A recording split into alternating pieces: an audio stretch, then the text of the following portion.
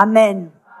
Vous savez, des fois c'est un petit peu difficile de savoir ce qui se passe à Paris, en France, quand on y vit tous les jours, 24 heures sur 24, 7 jours sur 7.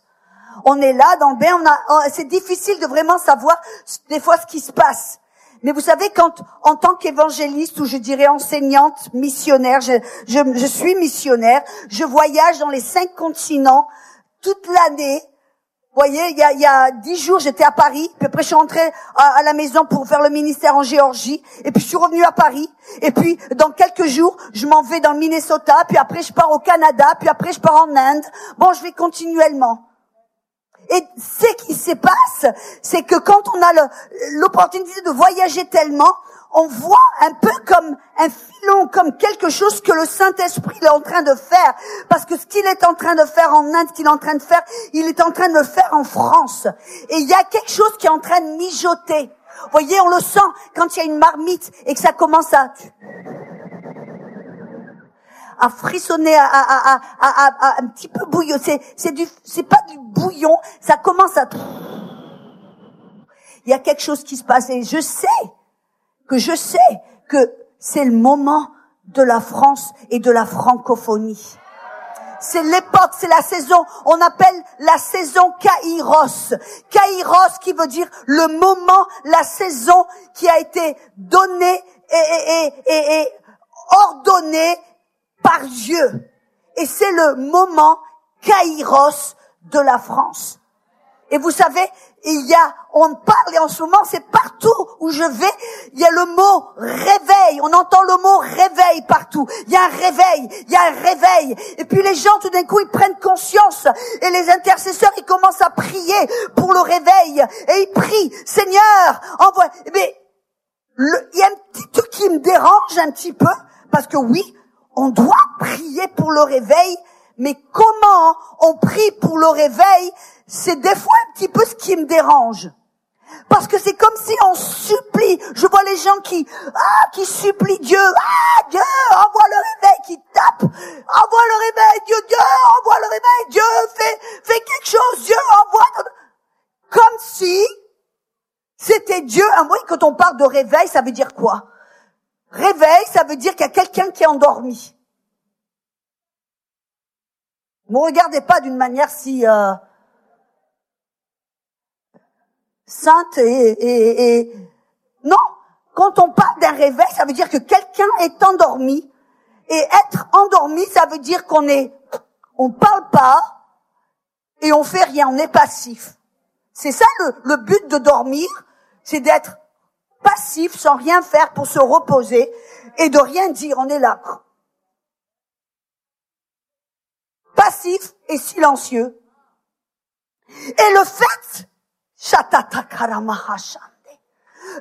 c'est qu'on prie, on supplie Dieu, on pleure, on tape des murs, des poings par terre. Dieu, envoie le réveil, Dieu, envoie le réveil. Comme si c'était Dieu qui était endormi. Et j'ai une bonne nouvelle pour vous, Dieu, il n'est pas endormi. Quand on prie pour le réveil, on prie pas pour que Dieu envoie le réveil, que Dieu fasse quelque chose. Dieu, il a déjà tout fait. Il a tout fait. Et Dieu, il n'est pas endormi. Quand on prie pour le réveil, on prie pour que le peuple de Dieu se réveille. C'est ça l'importance. Priez quand vous priez. Priez pour que le peuple de Dieu se réveille. Car c'est pas Dieu. Et vous savez, la vérité, c'est que Dieu, il veut le réveil ici à Paris. Il veut le réveil ici en France. Et partout dans le monde, bien plus que vous et moi. Ou nous tous ici réunis. Mais il y a un problème. Alléluia. Le problème, c'est que c'est le peuple qui est endormi. Écoutez bien ce que la Bible dit. Dans Romains 13, 11, il dit, cela autant importe d'autant plus que vous savez en quel temps nous sommes. C'est l'heure de vous réveiller enfin du sommeil. Vous savez à quelle heure nous sommes? Nous sommes à la fin de la fin des temps. Voyez, c'est comme si, Louis, voyez, il joue du football. C'est comme si vous faites un match de football. Et vous savez quand il y a la papa s'attend et que vous êtes les 5 minutes avant la fin du match, les footballeurs, ils vont pas faire. Non, quand c'est les 5 minutes avant la fin de tout le monde, tout d'un coup, tout le monde prend conscience, ça va plus vite, ça accélère, on donne tout ce qu'on a à l'intérieur, c'est les 5 dernières minutes du match. Écoutez-moi bien, nous sommes à la 5 minutes avant la fin du match. C'est le moment de nous réveiller. Oh, c'est le moment de prendre conscience en quel temps nous sommes. Et c'est le moment, quand nous sommes à la fin du match, c'est là où les choses s'accélèrent. Vous avez remarqué comme on a l'impression que l'horloge, elle va plus vite. Que tout s'accélère. On se dit, qu'est-ce que c'est? C'est parce que nous sommes à la 5 minutes avant la fin du match. Éphésiens 5,14 dit, c'est pour cela qu'il est dit, réveille-toi, toi qui dors, relève-toi d'entre les morts, et Christ t'éclairera. La Bible, souvent, je dis, Dieu, donne-moi ta gloire. Dieu, donne-moi ta gloire. Non, d'abord réveille-toi, d'abord relève-toi, et Christ t'éclairera. Écoutez ce que Ésaïe 61 dit, lève-toi, resplendis, car ta lumière est déjà venue, et la gloire de l'Éternel se lèvera sur toi. Oui, la gloire. Qu'est-ce que c'est la gloire? La gloire, c'est la présence manifestée de Dieu. La manifestation de la puissance de Dieu au travers de vous. C'est la gloire de Dieu. Vous voulez voir la gloire? Vous voulez voir la puissance de Dieu manifestée en vous, au travers de vous? Réveillez-vous. Prenez conscience à quelle époque, à quel moment, Kairos vous vivez. Et levez-vous en disant, voilà comme c'est, voyez, ces groupes de leaders. Ils se sont levés, ils ont dit oui, on a compris ce que Rosa Marie a dit, que c'est à nous de jouer. Alors on se lève, on va devenir des leaders. Alléluia. C'est à nous de nous lever. Mais vous savez, Dieu a un plan, Dieu a une stratégie, mais le diable aussi a une stratégie. Et vous savez quelle est la stratégie de l'ennemi? C'est d'essayer de vous fermer le clapet. Vous comprenez ce que je veux dire par ça, par le clapet? Vous fermez la bouche. C'est ce qu'il a fait depuis le début.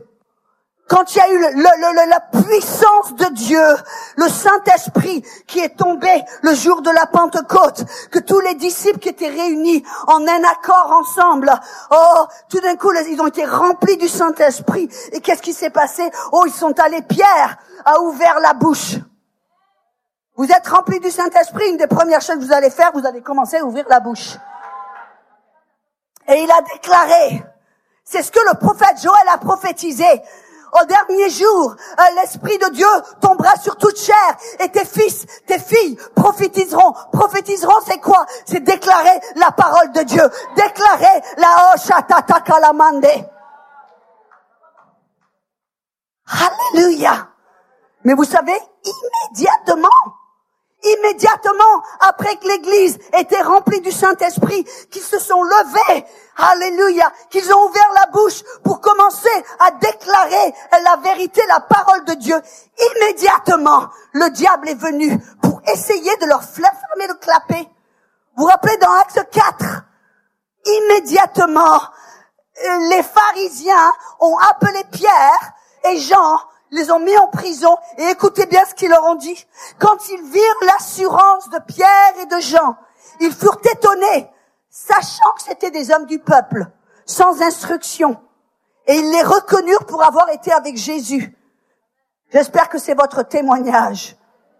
Mais afin que la chose ne se répande pas davantage parmi le peuple, défendons-leur avec menace de parler désormais à qui que ce soit en ce nom-là. Et les ayant appelés, ils leur défendirent absolument de parler et d'enseigner au nom de Jésus. Vous savez, aujourd'hui, c'est un petit peu plus distingué. Le diable le fait avec d'une manière un petit peu plus subtile. Mais vous savez aujourd'hui comment ça s'appelle? Être politiquement correct.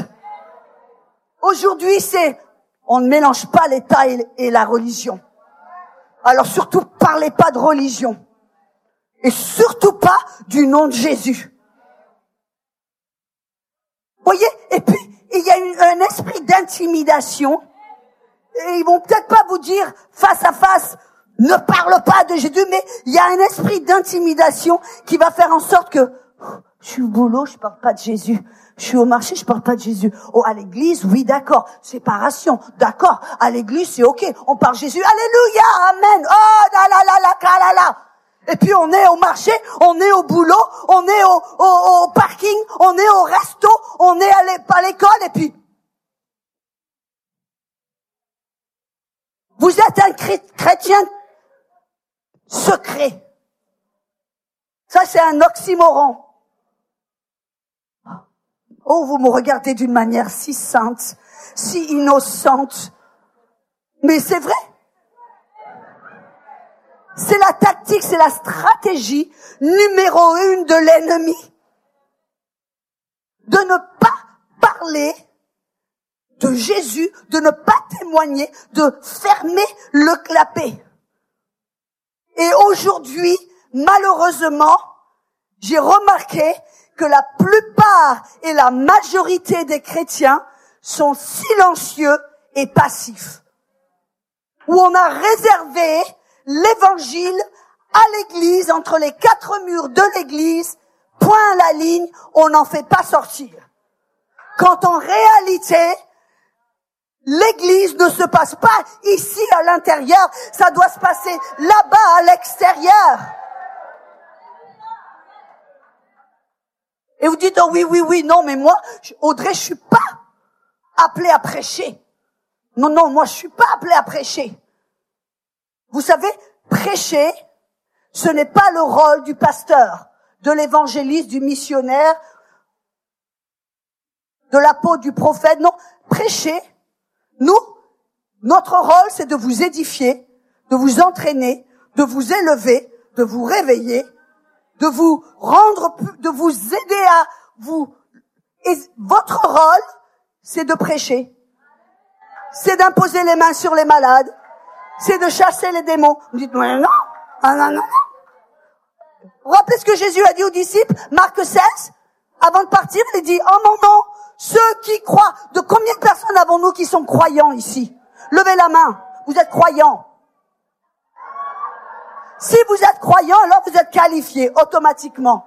Vous êtes partis. Et Jésus a dit, ces signes vont suivre ceux qui croient en mon nom. En mon nom, ils chasseront les démons. Et vous savez, messieurs, mesdames, tous les démons ne sont pas en Afrique ou en Inde. En mon nom, ils parleront en autre langue. En mon nom, ils imposeront les mains sur les malades et les malades recouvriront. En mon nom, vous allez marcher en autorité divine. Quand vous marchez, la lumière, les ténèbres doivent partir et céder. Amen. Gloire à Dieu. Mais la plupart d'entre eux disent, moi, je suis pas dans le ministère. Pasteur, on vous donne votre dîme tous les dimanches. Alors, c'est à vous de prêcher. Moi, je vous donne la dîme. Alors, laissez-moi tranquille, hein. C'est votre boulot, pasteur. On vous donne la Bible, la dîme pour que vous fassiez votre boulot. Moi, je suis simplement là. Me dérangez pas. Moi, je vais au boulot. Voilà, non. C'est pas non, c'est votre rôle. Le rôle de pasteur Dorothée, c'est de vous élever, de vous enseigner, de vous rendre puissant, de vous montrer qui vous êtes, ce que vous avez, ce que vous pouvez faire, afin que vous alliez prêcher. Et vous savez, quand on parle de prêcher, ça veut pas dire on limite la prédication derrière un pupitre. Non, vous pouvez être à la maison, avec un voisin, une tasse de café, vous parlez et dites, tu sais, ce que le Seigneur a fait pour moi, j'avais pas de boulot, j'ai prié, tu sais, et puis alors, là, le Seigneur, tout d'un coup, il m'a donné ce boulot, je rends gloire, il est tellement bon, et tu te rappelles, j'étais malade. Le docteur m'a dit que j'avais ce diagnostic, bla bla bla bla. Et puis j'ai prié et Dieu m'a. Vous voyez, vous venez de prêcher. Prêchez.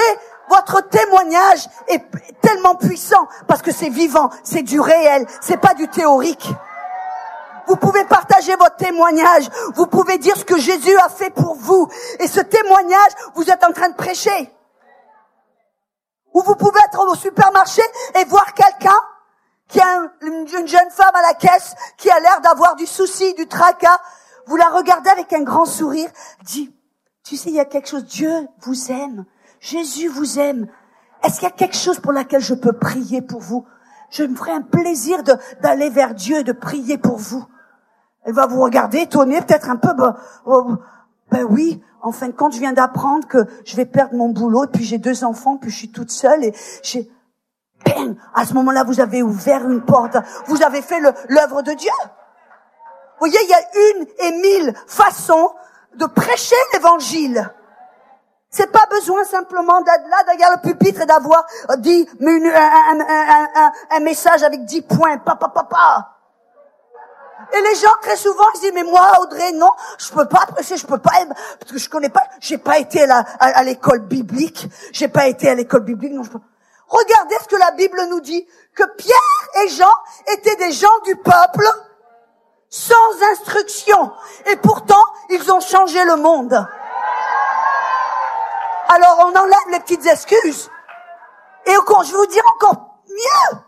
Dieu, il prend plaisir à utiliser des personnes sans instruction. Il adore utiliser des personnes qui ne peuvent prendre aucune gloire. Voilà, il utilise les choses folles pour confronter les sages.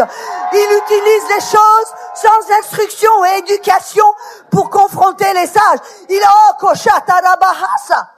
La seule chose dont il a besoin, c'est de quelqu'un de disponible qui dit, me voilà. Et vous vous rappelez, écoutez bien, Ananias. La Bible dit que Ananias était un certain disciple. Et pourtant, le Saint-Esprit lui a parlé. Il lui a dit, va dans la rue droite, tu trouveras un homme seul, va imposer les mains sur lui. Je l'ai choisi pour être un messager. Et Ananias, il a dit, oui, j'en ai entendu parler. Il fait partie d'ISIS. ISIS, vous savez ce que je veux dire? C'était un persécuteur, un terroriste. Priez pour les terroristes. Il y a peut-être des sols parmi les terroristes. Il a dit, ok, d'accord, j'y vais. Un certain petit disciple, Ananias, il est allé, il a obéi au Saint-Esprit, il a imposé les mains sur Paul, Saul, tout d'un coup, Saul. Il y a quelque chose qui est tombé, des écailles qui sont tombés de ses yeux. Non seulement il a tout d'un coup, wow, il a reçu le Seigneur, mais la Bible dit qu'il a reçu le Saint-Esprit. Un petit disciple qui a imposé les mains sur un homme qui a reçu le Saint-Esprit. Et cet homme a littéralement écrit 2/3 du Nouveau Testament et qui a changé le monde. Et vous et moi, nous sommes là grâce à Paul. Vous ne savez jamais si vous parlez peut-être à quelqu'un, au boulot, au supermarché, à la gare, au RER, n'importe où. C'est peut-être un Saul, c'est peut-être un Billy Graham, c'est peut-être une Dorothée Radia, c'est peut-être Alléluia. Vous dites, mais moi je suis une petite disciple. Parlez une personne, vous ne savez jamais les implications.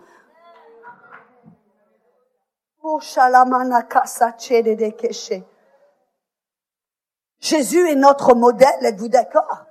Et Jésus a dit, les mêmes œuvres que j'ai fait, vous allez les faire, même de bien plus grandes. Même de bien plus grandes. Alléluia. Et il a dit, celui qui croit en moi, de son sein des eaux, des fleuves d'eau vive couleront de son sein. Il parle là des eaux vives du Saint-Esprit. En vous, il y a un fleuve. Si vous avez été rempli du Saint-Esprit, il y a en vous la vie.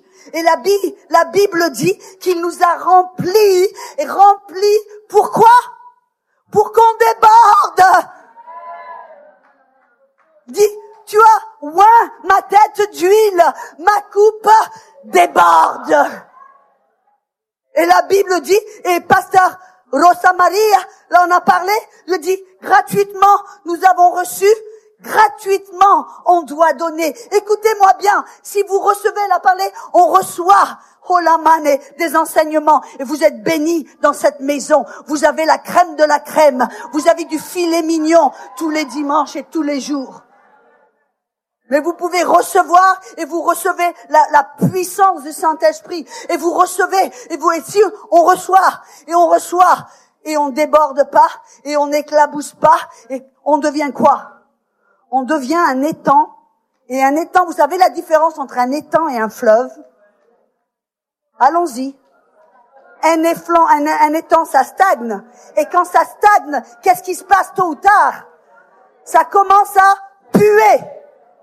C'est à nous de choisir. Est-ce que je vais être un disciple qui déborde partout où on va? Paf, on éclabousse de l'amour de Dieu. On éclabousse de la parole de Dieu. On éclabousse et on mon esprit va plus vite que ma langue.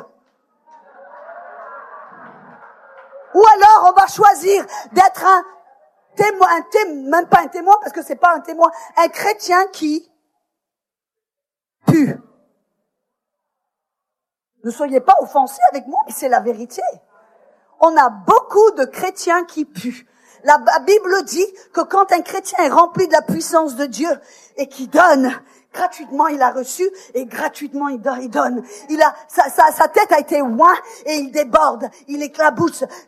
Il dit partout vous allez amener un parfum qui va répandre la connaissance de Dieu. Et il y a deux genres de parfums. Il y a un parfum qui est agréable à la narine, et puis il y a un autre genre de parfum, puis oh là là, on a envie de s'éloigner. Vous avez rencontré des chrétiens qui disent, qu'ils ont la parole, Jésus, alléluia, alléluia. Et puis ils marchent dans le marché, ils vont partout, puis ça pue. Parce qu'il n'y a aucun, non mais regardez pas, ça c'est vrai. Ils ont peut-être l'esprit de Dieu en eux, mais ils n'ont pas les fruits de l'esprit. Ils ne marchent pas en amour, en patience, en bonté, en joie. Ouais, à ceux que moi je vais commencer à aller dans un petit détour là, mais c'est pas grave. Il y a très souvent les intercesseurs qui vont, moi, Audrey, je suis une intercesseur. Je suis dans mon placard et et ils sortent de leur placard d'intercession. J'ai dit non, t'as pas été dans la présence de Dieu. T'as pas été dans la présence de Dieu. Parce que si c'était vraiment un intercesseur et que tu étais dans la présence de Dieu, la Bible dit dans Psaume 2:8 que Dieu il est assis sur le trône et il rigole. Si vous allez en intercession dans la présence de Dieu, vous allez sortir avec de la joie, de la paix. Oh, shatakara. Et partout où vous allez, il y a cette joie qui est contagieuse. Il y a cette paix qui est contagieuse. Où les gens vous disent, il y a quelque chose de différent. Qu'est-ce que c'est? Je sais que tu as des soucis à la maison et pourtant, t'as pas perdu ta joie. Je sais que tu as des soucis à la maison et pourtant, tu as toujours l'air joyeux. Qu'est-ce qui se passe? Ou une porte ouverte pour dire, c'est l'Esprit de Dieu en moi. C'est lui qui m'aide, c'est lui qui me rend. Et vous savez, le problème, c'est que très souvent, les chrétiens, ils prient, ils disent, Dieu, donne-moi plus d'onction. Dieu, donne-moi plus de puissance. Dieu, donne-moi plus de gloire. Ah. Mais vous savez, dans la Bible, nulle part, et Paul, l'homme qui est allé dans le 3e ciel, en présence de Jésus-Christ lui-même, qui a écrit 2/3 du Nouveau Testament, Paul, nulle part, a-t-il jamais demandé, il a prié pour les saints d'Éphésiens, les saints de Philippe, les saints de Colosse, les saints de Colossiens, il a prié pour tous les saints. Et nulle part a-t-il demandé à Dieu le Père de leur donner plus d'onction, plus de puissance, plus de quoi que ce soit. Non, mais qu'est-ce qu'il a prié? Et dit, Seigneur, ouvre leurs yeux, qu'ils aient une révélation de voir qui ils sont. leur identité, qui ils sont vraiment. Ils sont des fils de Dieu bien-aimés, puissants.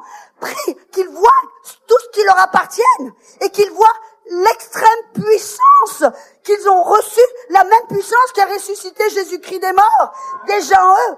Voyez, on n'a pas besoin de prier pour plus de quelque chose, on a déjà tout. Tout nous a été donné, mais c'est à nous de prier et de demander au Saint-Esprit de nous révéler, d'ouvrir nos yeux, de nous permettre de prendre conscience de qui nous sommes vraiment en tant que disciples, fils de Dieu, filles de Dieu. Ce qui a été investi à l'intérieur de nous, tout ce qui nous appartient.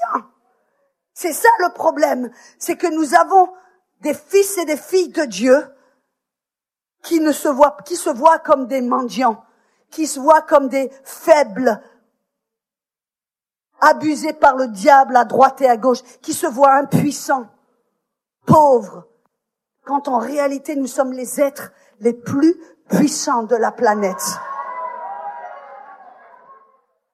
Voyez, quand je marche, j'ai pas besoin, quand je vais quelque part, de lier l'esprit de ceci, de lier les palada, de lier ténèbres, va-t'en, non.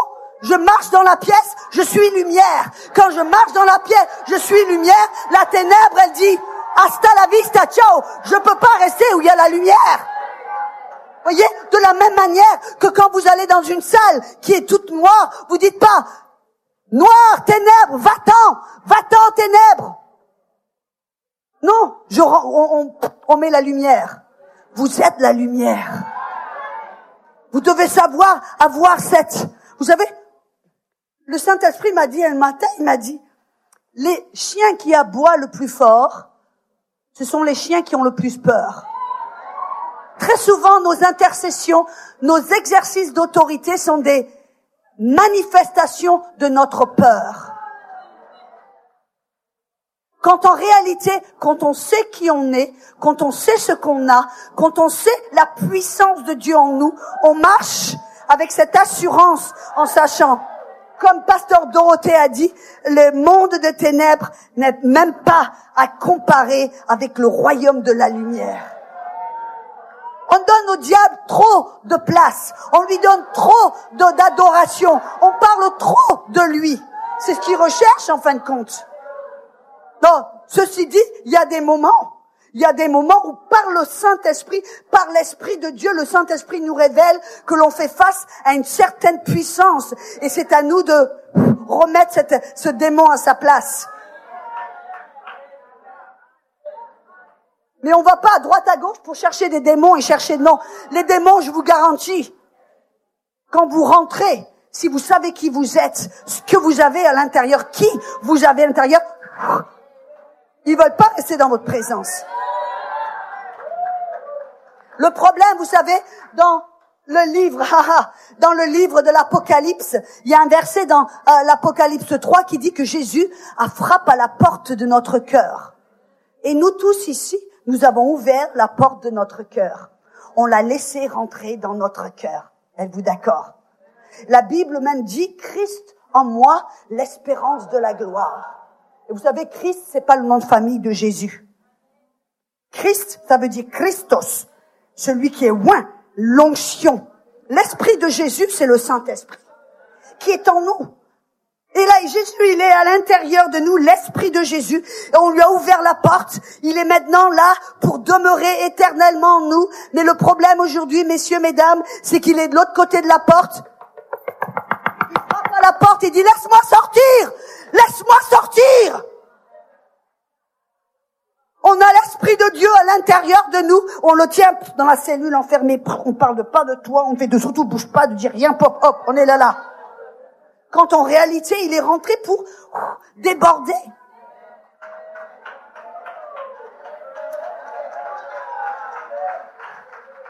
Ce matin, je veux vous montrer combien vous êtes puissants. Vous avez été depuis la fondation du monde. Dieu vous a vu, il vous voit puissant. Et vous dites, mais moi je suis pas puissante. Je suis du type un peu peureuse. Bienvenue au club. La première fois qu'on m'a demandé d'aller derrière un pupitre avec un microphone Même pas pour prêcher, mais pour traduire pour quelqu'un. Je suis arrivée une demi-heure en retard, j'avais tellement la trousse. J'ai là, non, je vais pas, non, je vais pas, non, je vais. Finalement, j'ai dit ma parole, j'y vais. Je suis arrivée, c'était trop tard, il y a quelqu'un d'autre qui s'est mis à ma place. J'ai fait, alléluia. Qu'est-ce que Dieu a le sens de l'humour? D'avoir appelé une peureuse insécure qui avait peur de regarder les gens dans les yeux, changer de trottoir quand je voyais quelqu'un que je connais, de peur d'avoir lui dire bonjour. Mais quand le Saint-Esprit, et que vous lui laissez place et que vous reconnaissez qui est en vous, ça vous donne cette audace, ce courage. Et vous savez, si vous avez tendance à avoir peur pour parler à quelqu'un, partager l'évangile, partager votre témoignage, ou faire un grand sourire à quelqu'un en disant Dieu vous aime. Vous savez, même hier, ce n'est pas la gloire, ce n'est pas pour nous, mais c'est pour le Saint-Esprit. On était toutes les quatre assis au resto, fraternili, blabla. Manger, on était en train de rigoler, de parler, tout ça, manger notre petite pizza. Et tout d'un coup, il y avait un couple assis à côté de nous. Et le Saint-Esprit, paf, il m'a mis quelque chose. Il leur a dit, paye leur repas. Paye leur pizza. J'ai pris de l'argent dans le truc, j'ai dit, excusez-moi, monsieur, mesdames, d'abord, bon appétit. Et puis, Dieu vient de me parler de payer pour votre pizza. S'il vous plaît. D'abord, le monsieur s'est mis un petit peu, non. Pendant 5 minutes, il m'a un petit peu battu. J'ai dit, mais non, battu. J'ai dit, non, s'il vous plaît. Dieu m'a parlé parce que Dieu vous aime. Et on a commencé, par la fin de la discussion, il nous donnait ses cartes. Il nous disait, quand vous venez à Paris, venez me voir, venez faire ceci, venez pour cela. Et puis d'un coup, il me dit, je vois que si tous les gens étaient comme vous, je vois, il y a quelque chose de différent. Et merci. Et vous savez, l'autre jour, j'ai entendu des chansons chrétiennes et j'ai bien aimé. Et puis, voyez, qu'est-ce qui s'est passé? Voyez, c'était pas du, voilà. La plupart des gens qui vont évangéliser, c'est, s'il vous plaît, monsieur, je vais pas vous faire du mal. Prends pendant ça, si tu ne repens pas de tes péchés, Jésus va t'envoyer en enfer. Il va peut-être, pardon, monsieur, il va peut-être dire une petite prière toute vite pour se débarrasser de vous. Ou alors, parce que tout d'un coup, il a la frousse, il dit, moi, je veux une assurance incendie. Mais son cœur n'a pas été touché. Son cœur n'a pas été changé. Et vous vous dites, mais Audrey, moi, j'ai pas l'argent pour payer le repas de quelqu'un d'autre. Dieu fait les choses d'une manière de 1 000 raisons. Écoutez-moi bien ce que Rosa Maria a dit. Si vous voulez être béni, prospère, riche, commencez à couler. Commencez à déborder, commencez à utiliser vos ressources pour bénir, pour accomplir la vision de Dieu. Je vous garantis, si vous devenez un semeur, vous allez devenir un récolteur. Quand je suis partie des États-Unis avec 2 petites valises, connaissant personne, un peu comme Rosa Maria, simplement j'ai obéi le Saint-Esprit. Il m'a dit, va aux États-Unis, j'ai dit d'accord. Et puis en rouge, je me suis dit, ok, mais où? Qu'est-ce que je vais faire? Moi, je suis partie là, hop. Je suis partie j'avais même pas un manteau pour me mettre sur le dos. Mais Dieu, il a pourvu. Il a parlé à quelqu'un qui a dit, Dieu m'a parlé de te donner ce manteau. C'était juste le manteau que 2 semaines avant, j'avais regardé. Un beau manteau bleu en cachemire. L'étiquette était, n'en parlons pas. Comment elle le savait? Dieu le savait. Et puis après, parce que j'ai dit, Seigneur, moi, peu importe si je me marie, si je me marie pas, peu importe, rien du tout. J'ai pas besoin de maison, j'ai pas besoin de rien du tout. Je veux simplement te servir. Et je suis allée en tant que célibataire au travers du monde. Comment mes billets d'avion ont été payés? Un mystère. Mais Dieu l'a fait. J'avais pas un rond, j'avais pas le droit de travailler. J'étais étrangère. Mais Dieu a pourvu. Et puis un jour, quand Dieu m'a amené mon mari d'une manière surnaturelle, tout d'un coup, il m'a construit une des plus belles maisons. Et dans la maison, j'ai dit, mais Seigneur, je t'ai jamais demandé cette maison. Je conduis une belle voiture, je dis, Seigneur, mais je t'ai même pas demandé. On n'a pas besoin de demander. Quand on s'accroche à la vision de Dieu, tout d'un coup, toutes ces choses vous seront données par-dessus tout. Et j'aime bien ce que Rosa Maria a dit hier. Certains parmi vous, vous êtes en train de vous battre contre les problèmes, battre dans vos relations, battre dans votre mariage, battre dans votre boulot, battre avec vos finances, battre. Vous avez l'impression de travailler, c'est dur, vous n'êtes pas heureux, voilà. On est comme aux travaux forcés.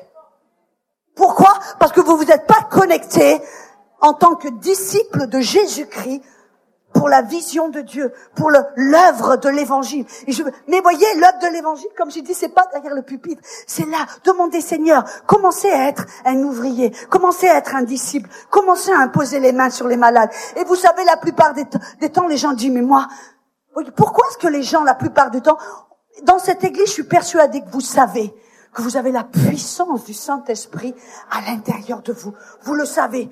Pasteur Dorothée vous l'a enseigné. Vous savez qui vous êtes, ce que vous avez, qui vit en vous. Mais pourquoi le faisons-nous pas?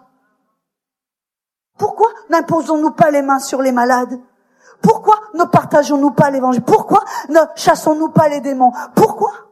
Parce que je me rappelle, et j'étais dans le ministère.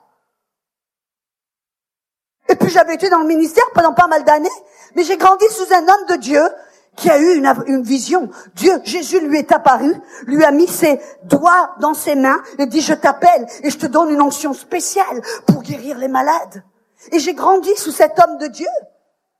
Et dans ma petite tête, là, derrière, dans un petit dossier caché, à chaque fois je priais pour les malades, j'imposais les mains sur les malades parce que je savais que c'est ce que Jésus voulait que je fasse. Mais je m'attendais jamais à vraiment rien voir. Je voyais une guérison une fois de temps en temps. Et je me disais, qu'est-ce que j'ai fait aujourd'hui? Qu'est-ce que j'ai fait aujourd'hui pour voir un miracle, pour voir une guérison? Mais c'était de temps en temps. Parce que je m'imaginais toujours, vous voyez, dans le fin fond de mon petit dossier, là, qu'il fallait une onction spéciale pour voir des miracles. Il fallait une onction spéciale pour guérir les malades. Alors moi, sans même m'en rendre compte, inconsciemment, dans ma petite tête, je n'ai pas cette onction spéciale. Je suis simplement une enseignante, une petite missionnaire. Jésus ne m'est pas apparu. Il n'a pas mis ses doigts sur mes mains. Il ne m'a pas appelé avec un don de guérison. Jusqu'au jour où j'ai rencontré un homme de Dieu qui est maintenant un ami à moi. Et je l'ai vu, c'est un homme, comme dirait Vanille, voyez. Vanille, ça veut dire qu'il fait pas des étincelles, il parle très calmement. Il reste derrière son pupitre, tout calme. Il n'est pas excité comme moi. Tout calme, prêcher l'évangile. Mais à la fin de son ministère, j'ai vu les aveugles voir, les sourds entendre, j'ai vu les gens délivrés de maladies incurables, j'ai vu tellement c'était plein de gens qui recevaient des miracles. Dans ma petite tête, j'ai dit, waouh, si lui. Et puis vous savez qu'est-ce qu'il a dit tout là derrière, tout calmement derrière son pupitre. Il a dit, non, moi je n'ai pas d'onction spéciale. J'ai simplement reçu la puissance du Saint-Esprit. Elle demeure en moi, c'est tout. Et je me suis dit, oh, attends un peu là. Oh, attends un peu là. Si lui, il a une onction spéciale. Il a pas une onction spéciale. Il a l'onction du Saint-Esprit qu'il a reçue au baptême du Saint-Esprit. Et pourtant, il voit autant de miracles. Si lui, il peut le faire, moi, je peux le faire. Voyez, Dieu n'a pas changé. Les gens n'ont pas changé. Mais ma petite tête, il y a quelque chose, voyez, ce petit fichier dans mon dossier, je l'ai pof. Et j'ai changé ma façon de penser et de voir, j'ai dit, si lui, avec cette onction du Saint-Esprit, il voit autant de miracles, alors moi. Et vous savez, à partir de ce moment-là, quand j'ai changé ma manière de penser, je me suis dit, j'ai pas besoin d'une onction spéciale. Jésus a dit, celui qui croit, qui a reçu le Saint-Esprit, reçoit la puissance, il impose les mains sur les malades, il chasse les démons. Et si lui, il l'a fait, moi, je peux le faire. Et à partir de ce moment-là, mesdames, je vous dis, messieurs, mesdames, j'ai commencé à voir des miracles sans même m'en rendre compte. Les aveugles voir, les sourds entendre, les maladies incurables. Il y a pas longtemps, un jeune homme, j'étais à Paris, un jeune homme qui est venu vers moi j'étais en train de prendre mon petit déj à l'hôtel, et puis il me dit, Madame Mac, je veux vous parler. Je dis, oui, qu'est-ce qui se passe? Il me dit, j'étais sur le point de la mort. Les docteurs m'ont renvoyé à la maison, ils m'ont donné quelques mois pour vivre. J'allais mourir. Mon église a même abandonné parce qu'ils avaient prié pour moi, et puis tout d'un coup, il voulait plus prier parce il se disait c'est un cas désespéré et on l'abandonne. Ils avaient même peur de prier pour moi. Il me dit donc je suis rentrée à la maison tout seul. Il y avait que mon papa là. Je pouvais pas voir, je pouvais pas bouger. J'étais alitée. J'avais cette maladie qui me détruisait de l'intérieur. J'étais dans la douleur. La seule chose que je pouvais faire, c'était d'écouter. Il dit je demandais à mon papa, j'ai dit papa s'il te plaît, mets des choses sur l'internet que je puisse entendre. Il a trouvé une série qui s'appelle La foi victorieuse. Et il a écouté. En quelques mois, ce monsieur, non seulement était guéri, relevé du lit, il est venu vers moi en me disant, regardez comme ce que Dieu a fait. La parole de Dieu. Une dame qui avait on lui a opéré de la thyroïde. Plus de thyroïde. Priez pour elle. Quelques mois plus tard, paf, la thyroïde qui repousse. Une jeune femme, on l'a opéré des ovaires. On lui a enlevé un ovaire. Pouvait plus d'avoir d'enfant, toute jeune. On a prié pour elle, au nom de Jésus. Et c'était pas une grande prière. Non, toute simple. Elle est retournée, elle est partie en Inde chez le docteur. Le docteur lui dit, pourquoi vous êtes ici? Elle dit, parce que le docteur m'a envoyé ici.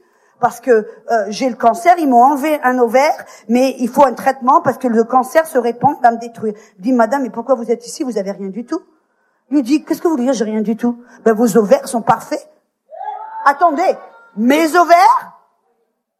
Elle dit, oui, vos ovaires, regardez, j'ai les radios, vos 2 ovaires. Elle dit, elle a téléphoné à son docteur qui était au Burundi en disant, docteur, vous m'avez vraiment enlevé l'ovaire? Elle dit, oui, votre ovaire, il est dans un bocal de formol sur mon étagère. Paf! Quelques mois plus tard, elle était mariée et elle a donné naissance à un enfant.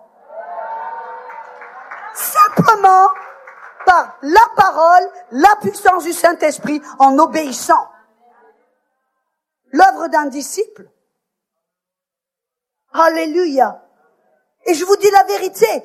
Pourquoi est-ce que les gens n'imposent pas les mains sur les malades? Parce que vous savez, imposer les mains sur les malades, c'est le langage d'amour de Dieu. C'est pas simplement que Dieu veut faire quelque chose. Non, c'est pour montrer au peuple que Dieu les connaît, que Dieu les aime, que Dieu veut les soulager. Quand vous touchez un corps qui est brisé, le cœur s'ouvre. Et c'est à nous de le faire. Et pourquoi on fait pas? Premièrement, parce qu'on croit on doit avoir une onction spéciale. Ou alors deuxièmement, parce qu'on a peur. Et si ça réussit pas? Et quoi si ça réussit? Vous savez, j'ai entendu un témoignage qui m'a changé mon ministère. J'ai entendu un homme de Dieu qui est un missionnaire en Afrique qui a vu 200 et quelques personnes ressusciter des morts. Et on lui a demandé, mais quel est ton secret? Qu'est-ce que tu as fait? Il lui a dit, j'ai jamais abandonné. Je dis, qu'est-ce que tu veux dire? Il dit, les 200 premières personnes pour qui j'ai prié sont restées morts et n'ont jamais été guéries. Il dit, mais j'ai pas abandonné parce que je savais que la guérison est la volonté de Dieu. Que Dieu nous a appelés non seulement à guérir les malades, à ressusciter les morts, à soulager les cœurs brisés. Amen. Il n'a pas abandonné. Vous voyez, la plupart de nous, on impose les mains sur quelqu'un 1 fois, 2 fois, ça marche pas. Non. Et puis, on se décourage, ou on commence à douter en se disant, je me demande c'est vraiment si c'est la volonté. Non, c'est la volonté de Dieu. Mais vous et moi, nous sommes contre un ennemi qui est comme une main de fer qui va essayer de vous prouver que c'est pas la volonté de Dieu. Non, soyez comme cette veuve devant le juge unique qui va être tenace, qui va refuser d'abandonner. Vous imposez les mains sur 1 personne, 2 personnes, 10 personnes, 100 personnes, 200 personnes. Il y a rien qui se passe. Peu importe. Continuez parce que ça change pas le message. Ça change pas la volonté de Dieu. Et quand vous priez, arrêtez des prières compliquées. On est tellement compliqués. On prie, oh là, comment ça, là, et on se dit que nos prières les plus longues, les plus hautes, les plus compliquées, c'est ça qui va marcher. Non, c'est pas nous qui guérissons. On a simplement besoin d'être disponible. Alors on prie. Vous savez comment Dieu m'a enseigné? Il y a pas mal d'années, j'ai enseigné, vous voyez, j'ai commencé dans le ministère, j'ai enseigné les enfants. J'ai dit, Audrey, comment tu as eu un grand ministère? Tu vas dans le monde. J'ai commencé à nettoyer les toilettes et j'ai commencé à enseigner les enfants et j'ai commencé à faire quelque chose. Et j'ai été dans mon voisinage à frapper aux portes et à dire aux gens que Jésus les aimait. Et puis ceux qui avaient devant moi, je l'ai fait. Et puis au cours et à mesure, quand j'étais fidèle et servir Dieu, Dieu commençait à dire, je peux l'élever, je peux. Aucune gloire ne m'appartient, c'est l'œuvre de Dieu. Mais ce soir-là, j'avais une migraine terrible. Une migraine terrible. Et puis j'ai prié, j'ai imposé les mains sur moi, j'ai dit Seigneur, à la fin de la journée, j'avais toujours cette migraine. Et vous savez qu'est-ce que le Seigneur m'a dit? Va à l'école des enfants et demande à un enfant de prier pour toi. Quoi? T'es sûr? Un enfant? Ils savent pas qu'est-ce qu'ils font, les enfants. Exactement, c'est mon point. J'étais d'une petite fille, 4 ans, Sarah, toute mignonne, mais je savais qu'elle était remplie du Saint-Esprit. Je dis, Sarah, est-ce que tu peux prier pour Miss Audrey? Vous savez qu'est-ce qu'elle a fait? Sois guérie, Jésus, merci. En 2 minutes, paf, la migraine était partie. Vous savez, quand je prie pour les malades et que je me vois devenir compliqué dans ma prière, que je commande, oui, on doit parler à la maladie. On ne demande pas à Dieu d'enlever la maladie. Jésus nous a dit de parler à la maladie. On parle aux démons. Mais on ne devient pas compliqué, c'est la grâce de Dieu, la puissance de Dieu qui le fait. Nous, on est simplement des outils. Et quand je me vois devenir compliqué, je dis, je fais un pas en arrière, je dis, attends. Et puis je dis, sois guéri maintenant au nom de Jésus. Et arrêtons d'être dominés par les 5 sens. C'est là notre problème souvent. On prie pour les malades et puis tout d'un coup, on voit qu'est-ce qui se passe, quelque chose. La Bible, et on attend, on veut sentir quelque chose. Si je sens quelque chose, alors oui, maintenant Dieu va guérir. Non, vous savez, les plus grands miracles que j'ai vus, c'est quand je me sentais zéro spirituellement et que je sentais rien du tout. Une fois, j'étais en Éthiopie et puis j'avais prêché ce jour-là sur le Saint-Esprit. Et toute l'église, les 2 tiers de l'église sont venus pour recevoir le Saint-Esprit. Alors ça a pris du temps. J'ai prié, et à la fin, mais alors pour vous dire, je me sentais tellement spirituelle, j'avais mal aux pieds. J'avais faim, j'avais chaud, j'étais fatiguée, j'avais envie de rentrer dans mon hôtel. Point à la ligne. Vous voyez, un peu spirituelle, la nana. Me regardez pas d'une manière si sainte et innocente. Et puis alors j'arrive pour jouer à mon taxi. Vous voyez, en Éthiopie, ce sont des voitures bleues. Je vois le taxi, je dis ok, voilà mon taxi. J'ai fini, j'ai prié pour tout le monde, alléluia. Je vais pour mon taxi, puis d'un coup, il y a une dame, paf, elle me met la main dessus. Je dis oui, qu'est-ce qui se passe? Elle me dit je dis quoi, qu'est-ce qui se passe? Donc il y a une dame qui vient à mon secours. Elle me dit, cette dame, elle est complètement sourde depuis la naissance. Elle n'entend pas. Elle est venue, elle a entendu qu'il y avait quelqu'un qui allait venir pour prier pour les malades. Donc elle a pris 3 bus. Elle s'est levée au milieu de la nuit. Elle est venue là à l'église. Mais vous n'avez pas prié pour les malades, vous avez prié pour le Saint-Esprit. Je dis ben oui, c'est vrai. Elle me dit ben elle est venue là et puis. Et voyez, pour vous dire la vérité, je sentais 0 onction. J'avais pas les petits frissons dans le dos. Non, je me sentais nulle, fatiguée, charnelle, parce que je pensais qu'à manger, à me reposer et à partir dans mon taxi. Soyons honnêtes. Mais je savais que cette femme, elle était comme la femme avec la paire de... Je savais qu'elle avait un besoin. Je savais que Dieu est amour. Je savais que Dieu ne voudrait pas la laisser comme ça. Je savais que Dieu voulait la soulager. Alors j'ai dit, ok, qu'est-ce que j'ai fait? J'ai testé ses oreilles.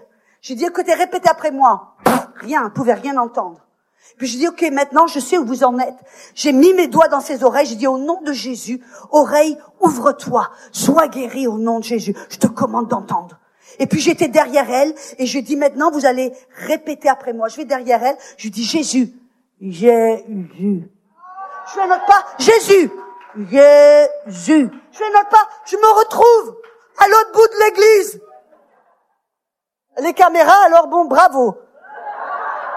Et je dis Jésus, Jésus. Alléluia, Alléluia. Elle m'a dit quand vous avez prié, pas, mes oreilles se sont ouvertes. Voyez, les plus grands miracles, j'ai rien senti. J'ai rien senti, je me sentais nulle. Mais c'est Dieu qui a fait. Voyez, c'est ce qu'on doit. N'attendez pas de sentir quelque chose, de voir quelque. Non, faites-le par la foi, parce que et je vais vous dire la vérité, quand vous vous sentez nul, que vous vous sentez sans onction, que vous vous sentez minable, que vous vous sentez zéro, et que vous le faites, c'est là que vous marchez par la foi.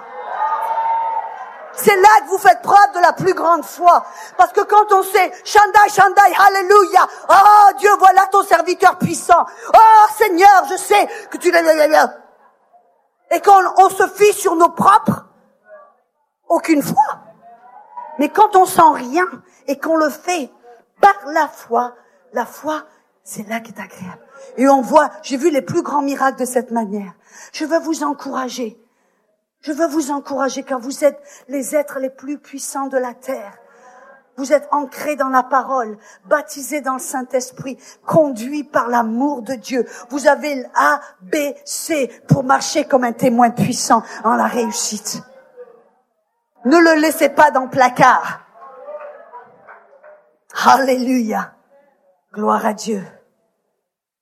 Et la vérité, c'est que être un témoin, comme j'ai dit, marcher dans l'amour, aimer les gens. Voyez, ce n'est pas, et je veux qu'on soit, pourquoi je vous le dis ça? Parce que je suis tombée moi-même dans plein de panneaux. Vous voyez, je vais être réelle, vulnérable. Je suis tombée dans ce panneau. Ou test, combien d'âmes vous allez gagner aujourd'hui? Alors quelqu'un qui venait, qui marquait aujourd'hui 5 âmes. En vérité, vous savez qu'est-ce que j'ai fait? C'est comme si j'avais coupé 5 scalps, que je m'étais les ai mis à la ceinture, et puis pof, 5 âmes, une petite prière, pof, voilà, pof. Regarde Dieu un petit peu. Soyons réels, vous voyez ce que je veux dire?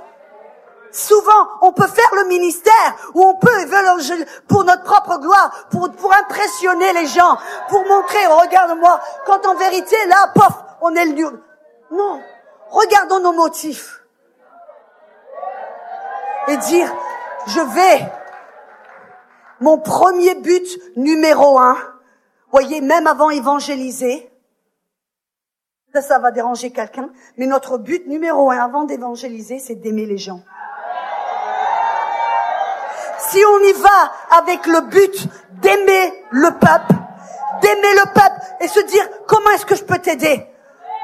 Ah ouais, ta femme est à l'hôpital, t'es avec tes enfants, ok, on va te cuisiner des petits plats, on va s'occuper de toi. Vous allez chez la voisine, tout d'un coup, elle a perdu son boulot, qu'est-ce que vous allez faire? Hop, vous allez faire des paniers remplis de victuailles, vous allez les mettre devant sa porte. Pop, pop, pop, vous tapez, vous courez.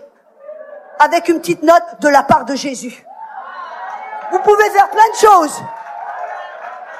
Aimez les gens. Et quand vous voulez un grand ministère, aimez les gens. Vous voulez être effectif, aimez les gens. Et vous savez aimer les gens. Regardez votre voisin et dites, on sait comment aimer les gens. On peut aimer les gens. Pourquoi? Parce que Dieu est amour. Et quand vous aimez les gens, vous devenez un témoin puissant. Alléluia.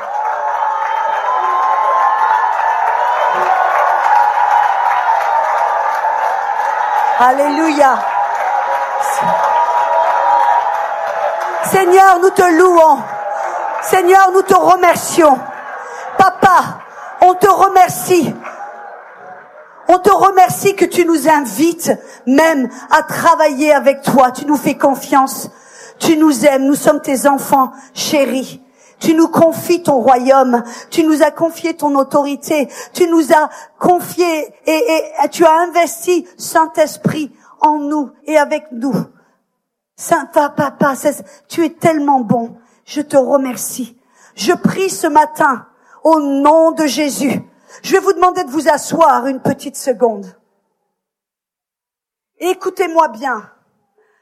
Cette décision, je ne veux pas que ce soit une décision à la légère, parce qu'on ne fait pas les choses à la légère avec le Saint-Esprit. Il voit, il entend, il connaît les cœurs.